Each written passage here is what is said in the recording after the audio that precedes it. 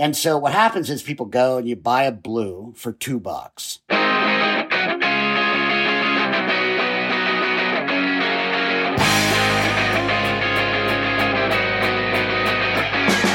Hello, and welcome to the latest edition of Seattle Nice. I'm David Hyde, a politics reporter at KUOW here in Seattle, with Erica C. Barnett, editor, publisher of Publicola. Hi, Erica. Hi, David. And political consultant Sandeep Kaushik. Hi, Sandeep. Hello. Today's topic, drugs. We're talking about drugs, but we're not going to be getting into kind of Sandeep's favorite brand of gummy bears. We're talking about something a little bit more serious, fentanyl. And specifically, the dramatic increase in fentanyl overdose deaths and what the county is looking at doing about it. King County Council member Reagan Dunn, who's also running for Congress, by the way, has sponsored an emergency resolution that passed about fentanyl. Erica, can you tell us a little bit more about it?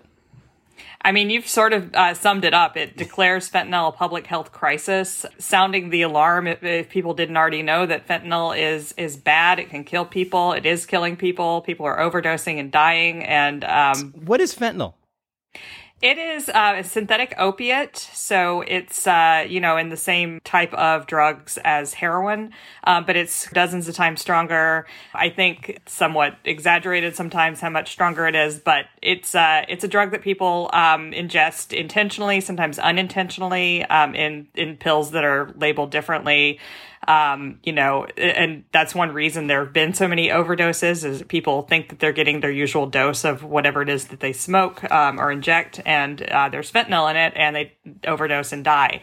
And so that is the reason for the concern. Overdoses of fentanyl have gone up, or overdoses involving fentanyl, rather, have gone up dramatically in the last couple of years. So it's definitely a very real concern. But the reason I say that you kind of summed it up is, so they've declared it a crisis. I mean, there's not really a definition of this crisis, and there's no corresponding legislation. And we can get into it, but I mean, they declared heroin a crisis, had a task force, and made a bunch of recommendations years ago. And the most controversial and, probably most efficacious of those, to use a fancy word, never got implemented. So I imagine that this is kind of a similar situation where, they're sounding an alarm that, has been sounded for many years. Yeah, it's sort of a, well, duh kind of moment, right? I mean, to the extent that it's raising awareness that fentanyl has become a huge problem on the streets of Seattle, okay, I suppose, and it sort of vaguely kind of directs the county to sort of, and county public health and other officials and authorities to just kind of prioritize trying to address the problems that fentanyl are creating. But it's really more, window dressing or kind of an acknowledgement of what was an increasingly obvious reality anyway. That said, there's a lot to be said, and I think a lot that's poorly understood about what's happening on the streets of Seattle related to fentanyl and drug use generally. And what we're seeing and I urge people to go look for themselves, go look at the King County, just go Google King County overdose deaths, and the county public health authorities track this closely, and there's a lot of information there. And when you look at it, it's really both shocking and quite revealing. And what we're really seeing is that methamphetamine and fentanyl in the last few years have largely replaced heroin and cocaine as the drugs of choice on the streets of Seattle. And that has some pretty significant downstream effects. I mean, the charts are really remarkable to look at. Methamphetamine passed heroin as the largest single drug causing overdose deaths in 2019. And by 2022, it's methamphetamine is causing, almost 3 times as many deaths as heroin, which has kind of remained fairly steady over the last few years. Fentanyl's rise has been even more precipitous and spectacular. And it basically, fentanyl comes along out of nowhere and passes heroin in terms of the number of overdose deaths it's causing in 2021. And by 2022, it's causing 3 times as many in a year. Basically, it's now tripled the number of overdose deaths it's causing. It just passed methamphetamine as the biggest driver of overdose deaths on our streets. And so really quickly, what that means. I mean, look, I have some experience of this. As I've said before, I'm a former heroin addict. And the replacement of heroin by fentanyl has some really significant real world impacts. It's not just that fentanyl is stronger, but it doesn't last as long. And the way it's dispensed is different. When you want to do heroin, you had to go out and get $10 to buy a $10 bag of heroin. That's typically how heroin is sold on the streets of major cities in the United States. Fentanyl now, which is ubiquitous on Seattle streets, is sold in these little pills called blues. That's the most common form. And they sell for a buck or two a piece. And so what happens is people go and you buy a blue for $2. You smoke it, say, in a bus shelter. You're high for an hour or two, and then the effect is gone. It doesn't have nearly the lasting effect that heroin does. And so you need to find another $2 to get your next blue. And it just sort of speeds up that cycle for addicts of sick, need to get high, need to find money, get high, oh, it's over, I'm getting sick again, need to find money. And that thing that fentanyl is creating is exacerbating, I think, a lot of the negative social impacts that addiction is creating in ways that are significantly worse than the impact that heroin had. One other question, since we're on this too, which is, isn't fentanyl also contained in a whole bunch of other drugs? It's not just in blue pills? It's laced into other drugs, and doesn't that yes, also I mean, it yes, is, though that was more of an issue when it was first being introduced, and nowadays most people who are using fentanyl know they're using, I just saw a UW thing that said 2/3 of people, more than 2/3 of people are intentionally using fentanyl because that's the drug they want to be using, right? So, I think that although we're talking about fentanyl now, 7 years ago, we were talking about heroin. Overdoses are overdoses, and they respond to some of the same types of solutions, getting Narcan out there, a drug that can reverse an overdose, safe injection sites, safe consumption sites, which the sponsor of this crisis resolution, Reagan Dunn, very much opposes. The fact is, it's been 7 years since the opiate task force for King County made a bunch of recommendations.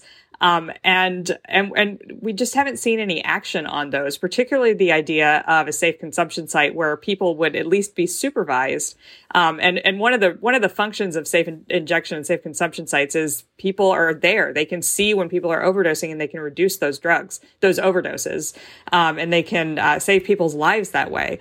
And when we don't have safe consumption sites, when we criminalize drugs to the extent that we do, people go underground, people use alone, and people die. And so I think that given where this resolution, this proposal is coming from, Reagan Dunn, a Republican who's running for Congress on a very right-wing for King County platform, I don't think the intent is really to promote, any of those kind of solutions. It's more to promote more prosecutions, more crackdowns on drug users, and ultimately is going to have the opposite effect from what he claims.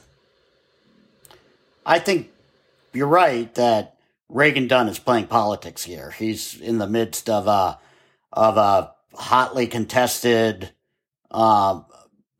primary race for Congress in the 8th Congressional District, and he's got some very serious competition on the Republican side with Republican candidates running, a couple of Republican candidates running to his right. So I think his motives absolutely in large part are political here in trying to do this. And he's sort of trying to run against Seattle and that Seattle is too permissive about drug use. And this huge fentanyl problem has risen up. So I think this is maybe, theater more than it's substantive.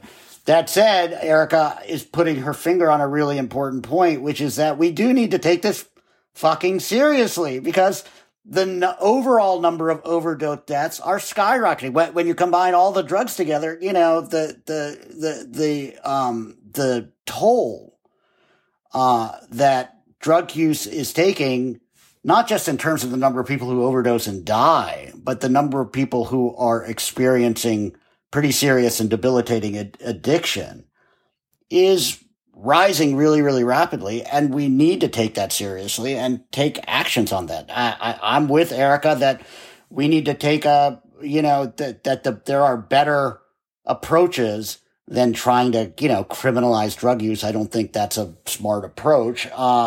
But if we want to do alternative approaches, then we need to do some freaking alternative approaches and stop just sitting around and talking about it while the problem, escalates further and further. Well, I think though, Sandeep, I mean, we are 100% like, I think drugs should be legal. I think, we should at the very least decriminalize them. But the problem is, I mean, this is ultimately, and the reason nothing's ever been done is this is ultimately a political problem. And, you may not be aligned with Reagan Dunn, who, he talked to KTTH, the conservative, radio. Boy, what do you call those channels? Station. Wow. Station. God, what am I, a millennial? Yeah. Anyway, he talked to them and said that what this is about is holding drug dealers accountable, prosecuting the hell out of those who will violate our laws so they can't reoffend. He talked about locking down the borders. Yeah. And, even if you don't subscribe to as extreme a version of that as Reagan Dunn's version, I mean, right now in the city of Seattle, we are much more on the prosecutorial side of things. We are much more, Mayor Bruce Harrell, the city attorney's office is much more aligned with the idea that we need to prosecute the hell out of people who are using and selling drugs, which is often, the same people. And not aligned with this idea of, more, I guess what you would call, Sandeep, radical permissiveness of not punishing people for their addictions. It's very much a return to this kind of law and order approach to addiction to say, people who are dealing drugs need to be locked up. People who are using. I mean, let's be clear about what's actually happened here, right? I mean, the King County prosecutor Dan Satterberg, who's leaving office, and I know we're going to come back to the prosecutor's race at the end of this, but Dan Satterberg has essentially decriminalized possession of small quantities of drugs in King County. He did that a few years ago, and he said and the King County prosecutor's office does not prosecute possession cases, or really, I don't think they do much in terms of really kind of small scale, kind of low level street dealing. I've certainly seen prosecutions for low level street dealing, and people certainly get arrested and jailed for it all the time. I mean, you can look in court cases and see where these cases go. It's not just that, it's like cartels or whatever. If you're possessing above certain like thresholds, yes, you could conceivably end up getting prosecuted. So look, and I. Do you know what those thresholds are, though, Sandeep? Because I wrote about a case recently where, a guy got prosecuted for possessing, just a tiny amount. I mean, in this case, it was crack. But I mean, I think you're exaggerating a little bit the extent to which we are, a live and let live city and county in terms of drug use and low level drug dealing. Because as you mentioned, people need to get money, right? And so how do they get money for drugs? They steal things, they beg, and they sell drugs. Right. And so I think there's not an understanding of like both sides of that equation and how addiction, works among actual people. There's much more of the demonization of the shadowy drug dealer who is imagined to be totally different than a drug user. And this is where you and I part ways, right? Because you have this sort of expansive idea that crimes of addiction, right? The sort of term of art we hear on the left, that we need to have kind of non-punitive interventions in those cases. And I draw a big distinction between addiction itself, right? I don't think we should be prosecuting people for using drugs, no matter what drugs they are. I don't think that sort of prosecution makes any sense or leads to good outcomes or good results. But I think when I hear people say we should be letting people off the hook for committing other crimes like stealing or significant drug dealing or whatever because they're addicted, I think that is radical permissiveness, and that's where you cross a line going too far. If you're addicted and you're not committing any other crimes, you're just kind of harming yourself. Well, hopefully we can find a way to intervene with you and get you some help, the kind of help that you need. But if you're actually causing significant social harm, if you're stealing every day and you get caught stealing, your addiction's not an excuse for that, right? I mean, it may be a mitigating factor, but it's not a sort of get out of jail free card, I don't think, or should be. And I think that's I think our approach of putting people in jail, literally, for those crimes and not addressing the problem of addiction that may be underlying them is not working. But it is the direction that we're going in. Maybe we can talk about this more with the prosecutor's race. But I do think we are in a backlash era where going to jail is seen as the solution. Even now, and I think even before the pandemic, people aren't staying in jail for a very long time for these low-level crimes because they are low-level crimes. So the cycle that you're talking about, existed before people, before the jails were locked down to some extent because of COVID.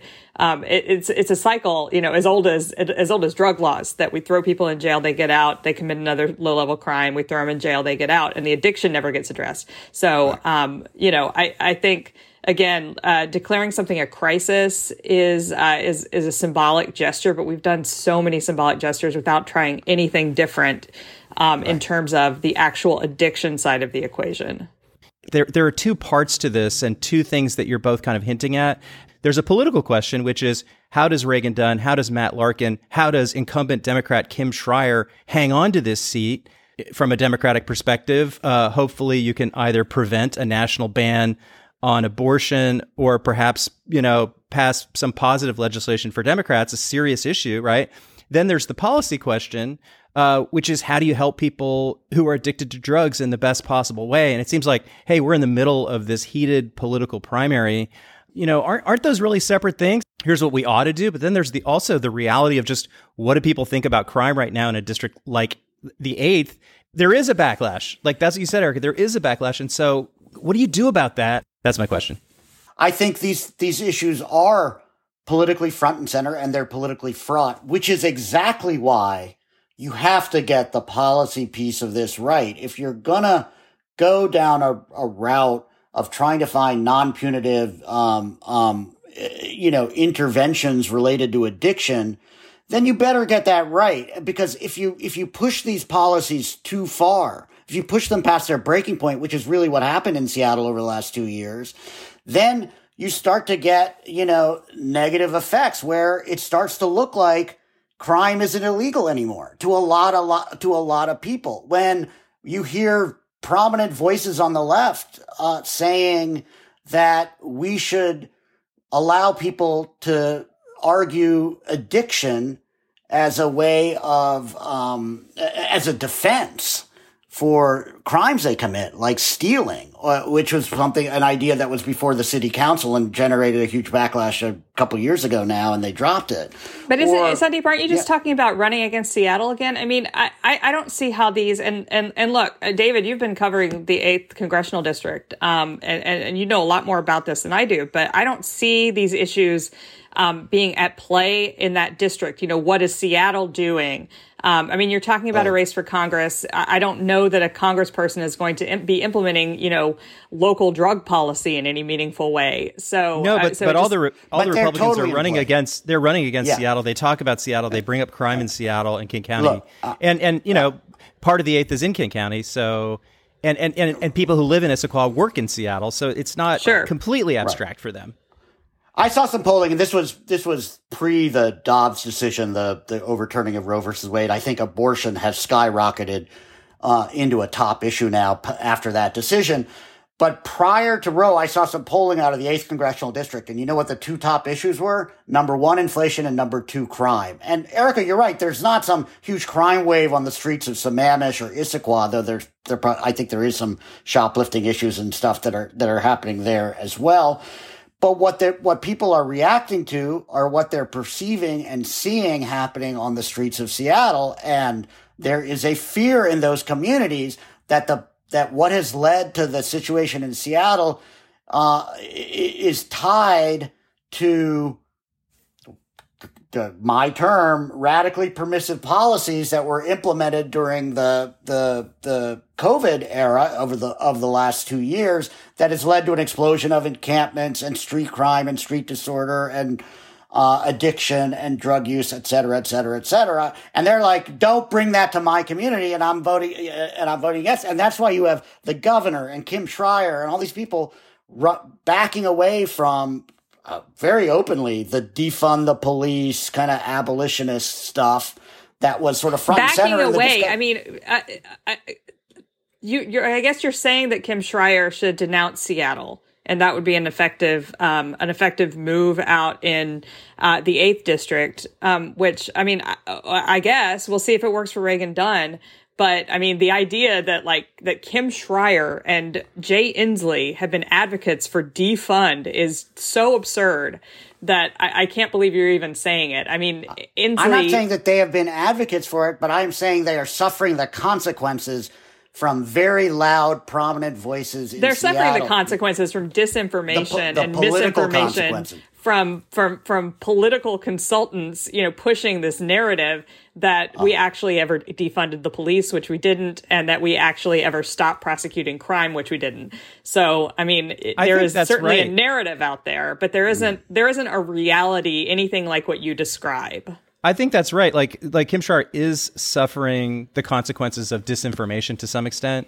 But I also feel like, Sandeep, you're not kind of grappling with the real problem here, which is that you actually support a harm reduction approach because you think it would help address the problem. Well, is a harm reduction approach politically popular in King County even? That's really my question. It's like you have a situation where there's some tension between what's politically popular and what might actually be the most effective thing. I think both of you aren't that, maybe you are, but I think you're overemphasizing right now your differences compared to somebody who lives in Chelan or whatever when it comes to harm reduction. Right. You both pretty much support harm reduction, right?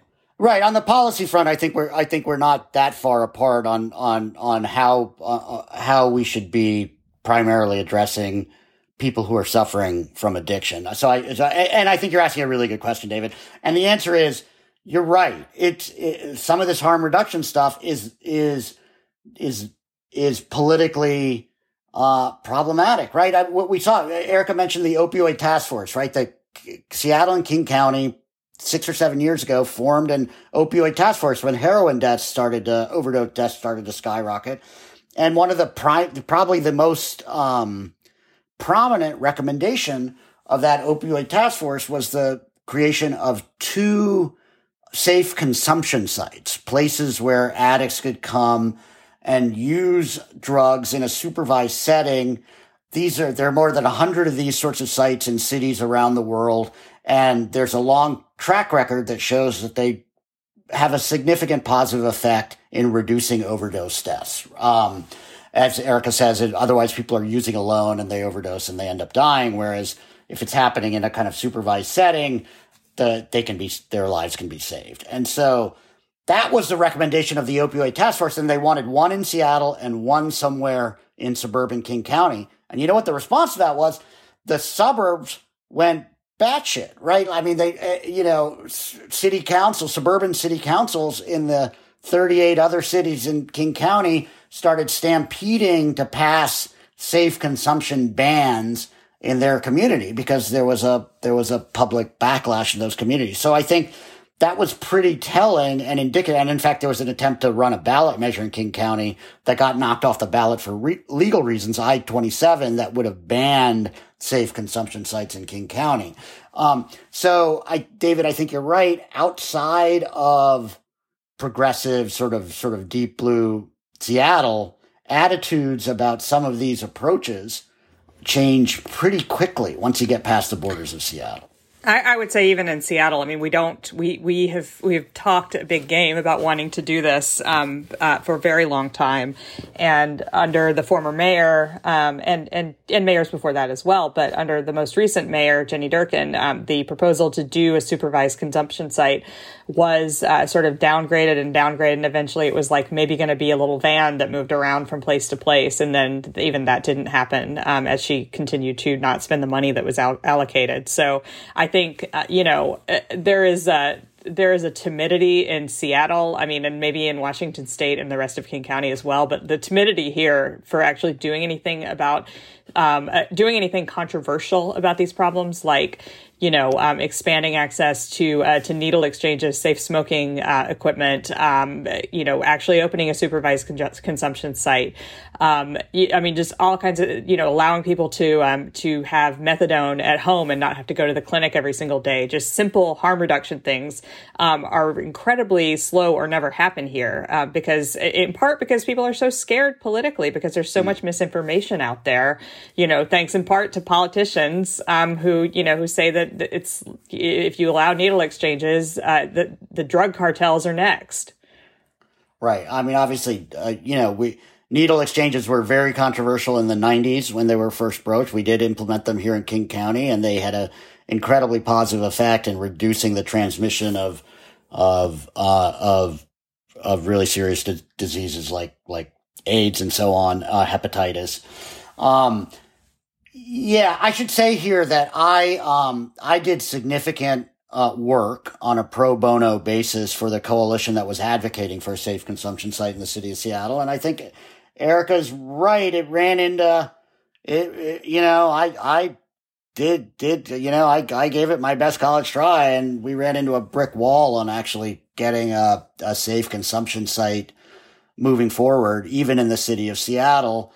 I think to be fair to the elected officials, there were a lot of issues around it. There are significant legal issues. Remember, Trump was the president at that point, and his Justice Department was making very loud and, probably real threats that if a city moved forward with this, that they would come after them like a ton of bricks, and they would confiscate the property and et cetera, et cetera. So that was certainly an impediment.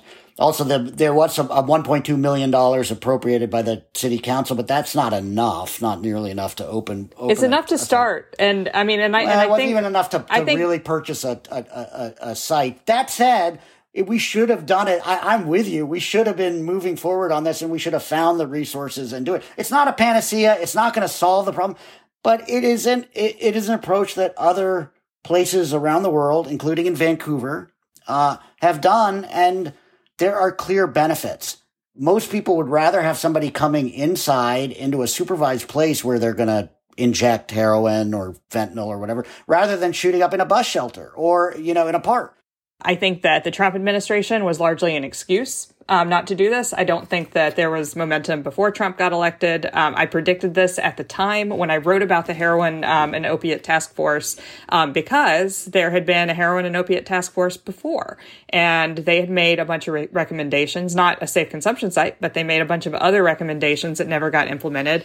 And I remember sitting there with the report in my hands in 2016 and just looking at the report and thinking, well, this is going to go on the shelf and we'll be looking at this in another, 5-10 years, and none of this is going to happen. And in fact, that's what happened. And if you are saying that it was Trump, what is Bruce Harrell's excuse? Yeah. What is the excuse now that it's going to be so difficult because of the federal administration? That's gone. So now what's the excuse? Is it that we have a tough budget and there's not enough money to actually implement it? I think that the real reason is that politicians don't want to take the political risk of seeming like they are being, not sufficiently tough on crime, since tough on crime is sort of the vibe everyone is going for right now. So I just think that it doesn't matter who's in power at the federal level. This is not something that our timid local politicians are ever going to take action on, unless there's a real sea change and not the kind of fake sea change, that happened briefly in 2020. And I'm not saying that the protests were fake. I'm not saying that the impetus and the impulses were fake. I'm saying that politicians sort of fainted toward having a less punitive approach to crime and punishment and to things like drug use and drug laws, and it never actually did anything. And now we're right back in the backlash era. Yeah, well, I think there's a lot of truth to what you're saying. Look, we polled in 2017, back when I-27, the effort to try to ban safe consumption sites in King County was gearing up. We polled on it, and what we found is the public was way ahead of the politicians on approaches like safe consumption sites. 70% of voters in the city of Seattle opposed banning the opening of safe consumption sites. There was other polling that showed more than 60%, in the low 60s, in kind of outright support for opening a safe consumption site in the city of Seattle. So I think there was a moment in time where if there had been stronger political leadership in the city of Seattle, and just said, okay, we're going to give the finger to the Trump administration on this. We're moving forward. The public support would have been there. Now, I think it's a more challenging time now. The mood has shifted somewhat. We've been talking about, various aspects of, I don't know whether I'd call it a full-blown backlash, but there's definitely been a recalibration in public attitudes, which goes back to my point. Like, when we stopped all encampment cleanups or sweeps or whatever you want to call them for 2 years, and encampments grew across the city of Seattle and became more associated with various sorts of criminal behavior,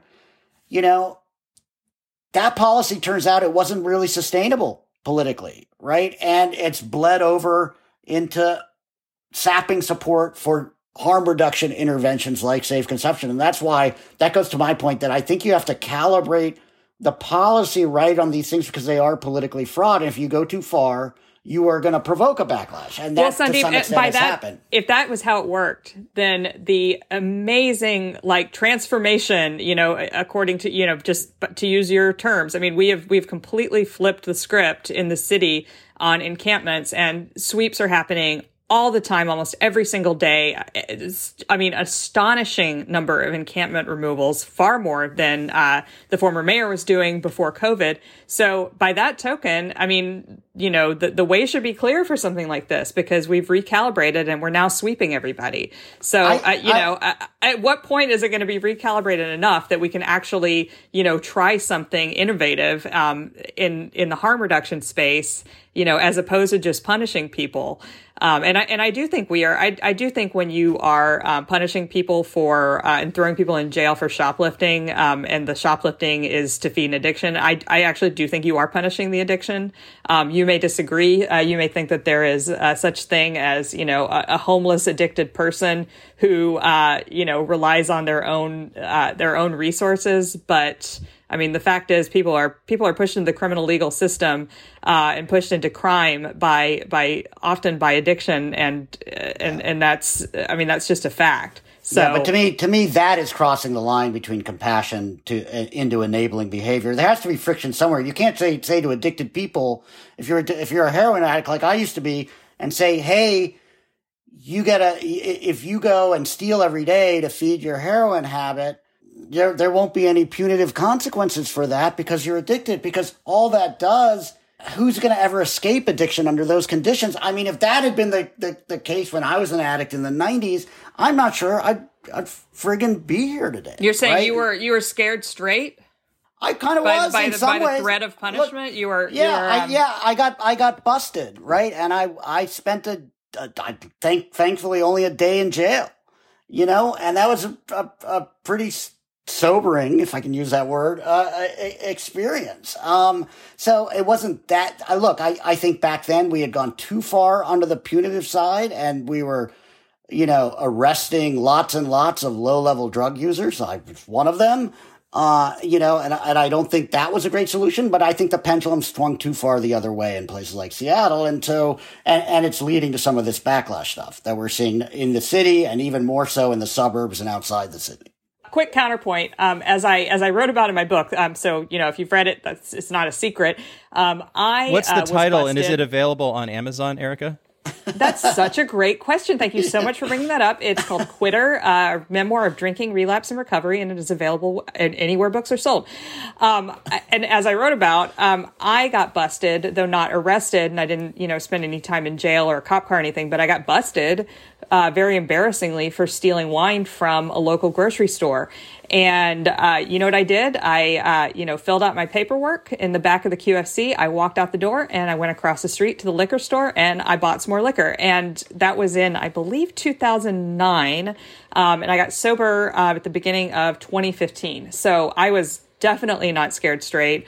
I don't think scared straight works. I think that people who get sober after getting busted, that's just a precipitating event. You got to have that internal motivation to change. Yeah. And let's be really clear here. I'm not saying like, oh my God, Sandeep got busted and the next day he gave up, or he came out of jail a new man. And, that's bullshit, right? That doesn't happen, right? I came out of jail and I was junk sick and I ran down and I got myself some dope and I got high, right? I mean, I wasn't scared straight, right? But what I am saying is there has to be some friction in the system somewhere when people are in the throes of addiction. There has to be some consequences for their bad behaviors that I think help prod or push them back towards trying to get the help. But wait a sec, Sandeep, I had consequences. So I went to I went to community court,